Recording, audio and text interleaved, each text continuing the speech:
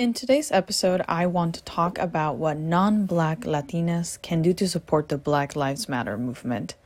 I have found myself time and time again disappointed at the fact that so many of us light-skinned or white-passing Latinas have chosen to take a step back or step away from the movement when they begin to feel uncomfortable.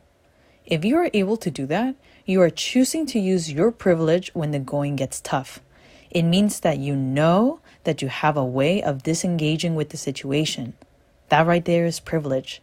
That right there is white privilege. In this episode, I will be touching upon actions we can take to be better allies, how to stay informed, how to support and donate if you're not able to attend a protest, and how to keep your local and state representatives accountable during this time of racial injustice. Also remember, we're going through a pandemic, so also keep your representatives accountable to fund local programs to feed our communities, especially our communities of color that have been impacted by COVID-19 the most. I also want to remind you that Guerreras is a platform where I want to provide you guidance on finding your political voice to enact the change you want to see in your community and the world. Seriously, and I say this with so much love, don't stay neutral in situations of injustice. Speak up, use your platform, and lead.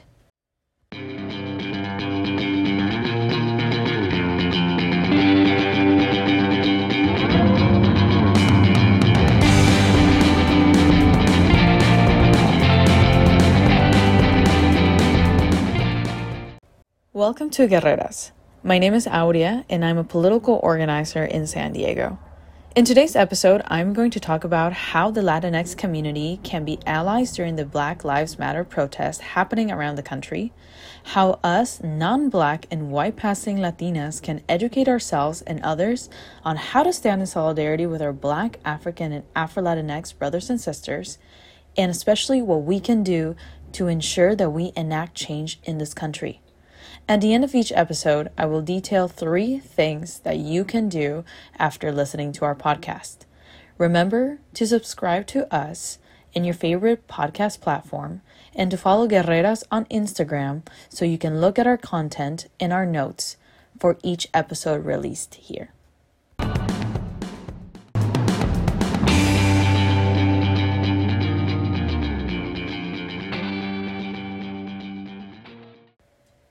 We are now about 2 weeks into a massive nationwide protest against police brutality that began after George Floyd was killed by Minneapolis police officer Derek Chauvin, while 3 other officers stood by and did nothing, even while George Floyd screamed that he couldn't breathe. This senseless act of violence comes almost 2 months after Ahmaud Arbery and Breonna Taylor were also victims of police brutality. Just this Wednesday, Attorney General Keith Ellison charged Derek Chauvin with second-degree murder and the other 3 police officers with aiding and abetting. This was all because of the millions of people that came out to protest and demand action from government officials and the police department. During this time, I have noticed an uprise of allies and solidarity for the Black community, especially within the Latinx community. And I have been asked time and time again what they can do. So first, let's talk about a couple of things. 1. Us white-presenting non-Black Latinas should use this time to reconcile with the privilege that our light skin gives us into the system that is white supremacy. So we have to figure out ways to unpack such information in a productive way. What Latinos need to realize is that our oppression is bound up and intertwined with the oppression of the Black community. Until they are liberated, until they are free from injustices and oppression, we will never be liberated. So we have to talk about ways in which we can become anti-racist within our own community. First of all, that is awareness. If this is your initial awakening to the racial injustices around you, then you must play a crucial role in learning what it takes to become anti-racist. Being against racism isn't enough. You seriously have to just be anti-racist. Being aware of social, racial, and gendered injustices or understanding that you have white privilege doesn't make you anti-racist. You have to keep going through the stages of unlearning, learning, and bracing yourself that this is not the first time or the last time that you will encounter these systems of oppression. Second step is education. This is where we have to become a student again. From webinars, lectures, workshops, books, documentaries, you seriously need to study the complexities of racism and the many ways it manifests within our society. The point of educating yourself on race and white supremacy isn't for you to be able to articulate these topics in a way that makes you look like you know everything about equality. This is about you being able to develop the eye for identifying white supremacy in its many forms. This stage of the process is crucial to the remaining stages of this work. Educate yourself with intention. Don't just accumulate resources to skim and show off online. Third is self-interrogation. This is the stage where the real self-work begins. This is where you disarm yourself of the racist tools of defense that you have used in the past. This is where you begin to replace them with tools of accountability to stop racist behaviors you may have learned. Interrogation is a skill and a process, believe me. You really need to look in and deep into yourself to think about it. Being effective, not effective, affective, and efficient at this stage takes time and practice. And while this will probably be the stage that brings you the most discomfort, you will eventually get to a place where you are operating out of a growth mindset and embrace the many ways to identify how you can better be living up to the person you want to be in this fight for human equality. Fourth, and I think one of the most important in these stages is community action. Only after the appropriate effort in the self-interrogation stage, that's stage 3, of becoming anti-racist, can you then be trusted to do anti-racist work in a way that honors the Black, African, Indigenous, and Afro-Latinx people in your life and society. Attempting to do this part of the work without even doing stage 1, 2, and 3 is how you end up harming this community. You harm these communities by assuming a white savior complex, some performative allyship, and microaggressions. This is the stage where you seriously have to incorporate when you leverage your position of leadership and influence, no matter how big or small, to encourage others to do their own self-work and anti-racism. This stage definitely will have mistakes, but the way those are handled in the number of times that they are repeated thereafter is what makes the difference here. Anti-Blackness sentiments are ingrained in our cultures in part because of generations of Latinos who have been taught to seek the recognition of the white man. George Zimmerman, the son of an Afro-Peruvian mother and a white father, shot and killed Trayvon Martin. Geronimo Llanes, a Latino police officer, fatally shot Philando Castile during a traffic stop. In these instances, violent white supremacy was being deployed through white-passing U.S. Latinx bodies. Nearly 60 million Latinos live in the United States, most of whom can trace back their heritage to Latin America and the Caribbean. Actually, a 2016 Pew Research Center survey reported that a quarter of all U.S. Latinos identify as Afro-Latino or Afro-Caribbean or of African descent with roots in Latin America.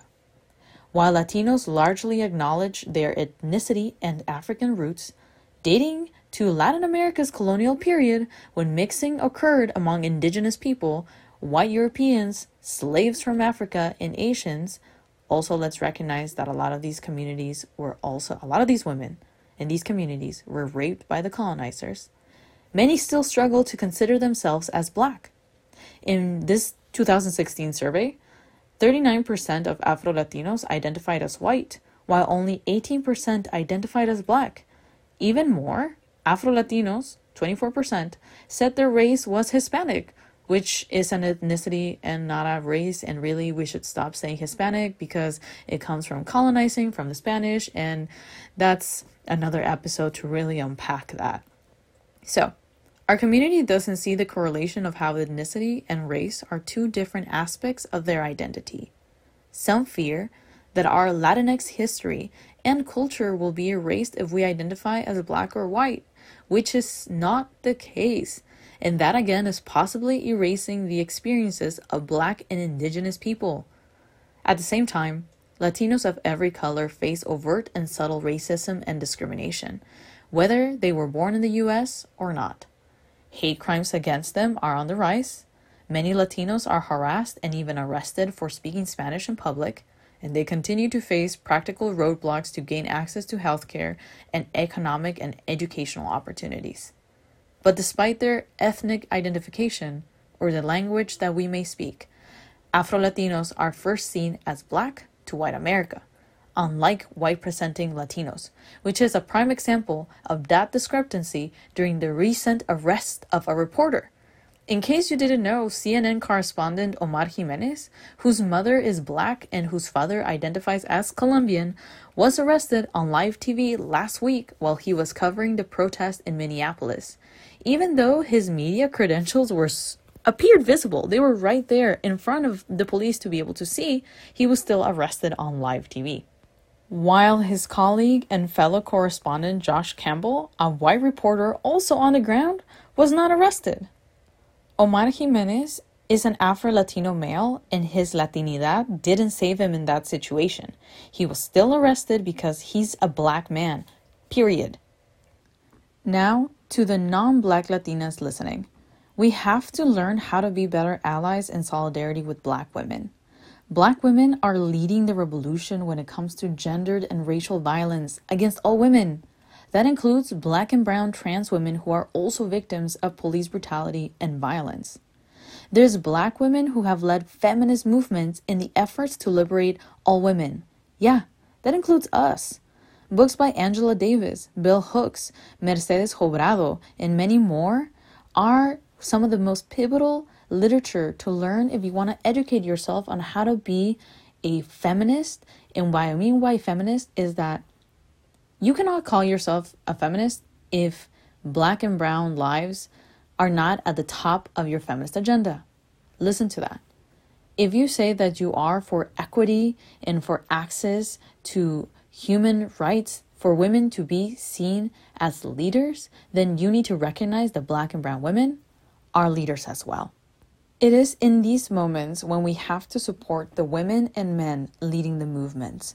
Participating alongside Black Lives Matter does not create the erasure of our own struggle. Uplifting and amplifying black voices from black women and men is not participating in the erasure of our own voices. I will not participate in any form of erasure of this movement. This is also in no way silencing the work many of us do for our communities on a daily basis. This movement is to recognize and amplify the voices of our Black, African, and Afro-Latinx brothers and sisters who stand on many, if not all sides of this movement.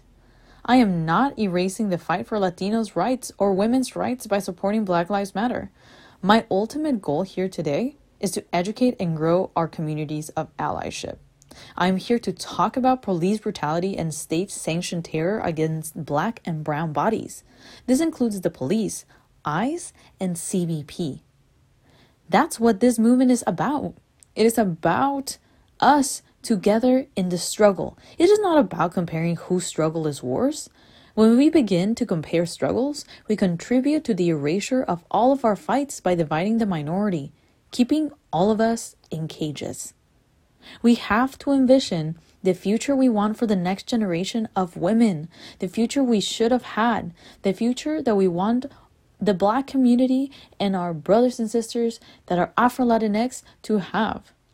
I am here and I participate in these spaces to fight for the liberation of Black and brown people because this is your country. This is our home. The last thing I want to talk to you about is how to ensure we enact policy change within our communities.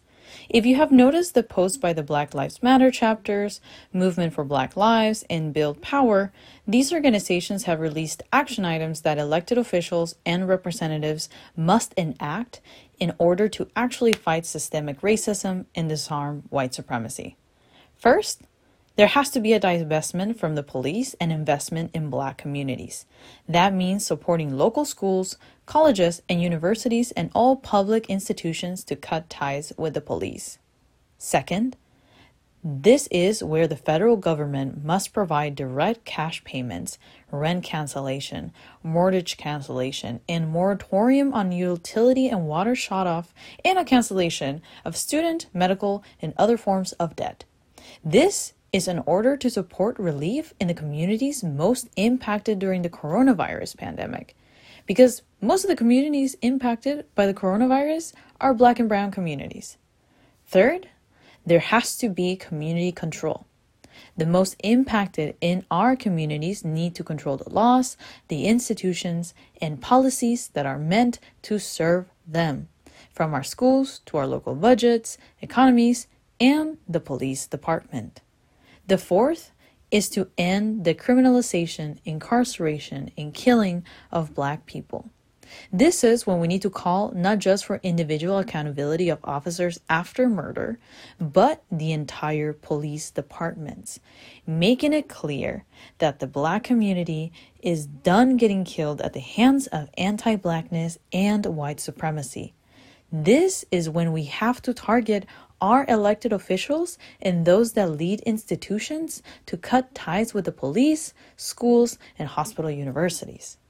This is also not the time for us, the non-Black Latinas, the white-passing Latinas, any of us allies, to pick and choose which fight we rather fight. These action items, if enacted, honestly help all of us. These are some of the most inclusive demands that I have seen being created, and they are coming from a community that needs us the most during these times.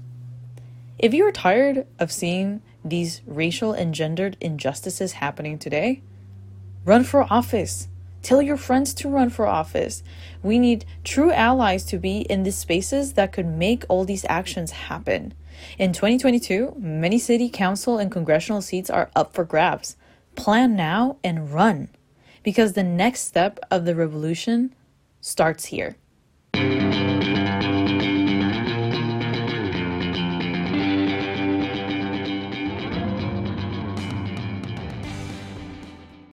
Thank you for joining me today.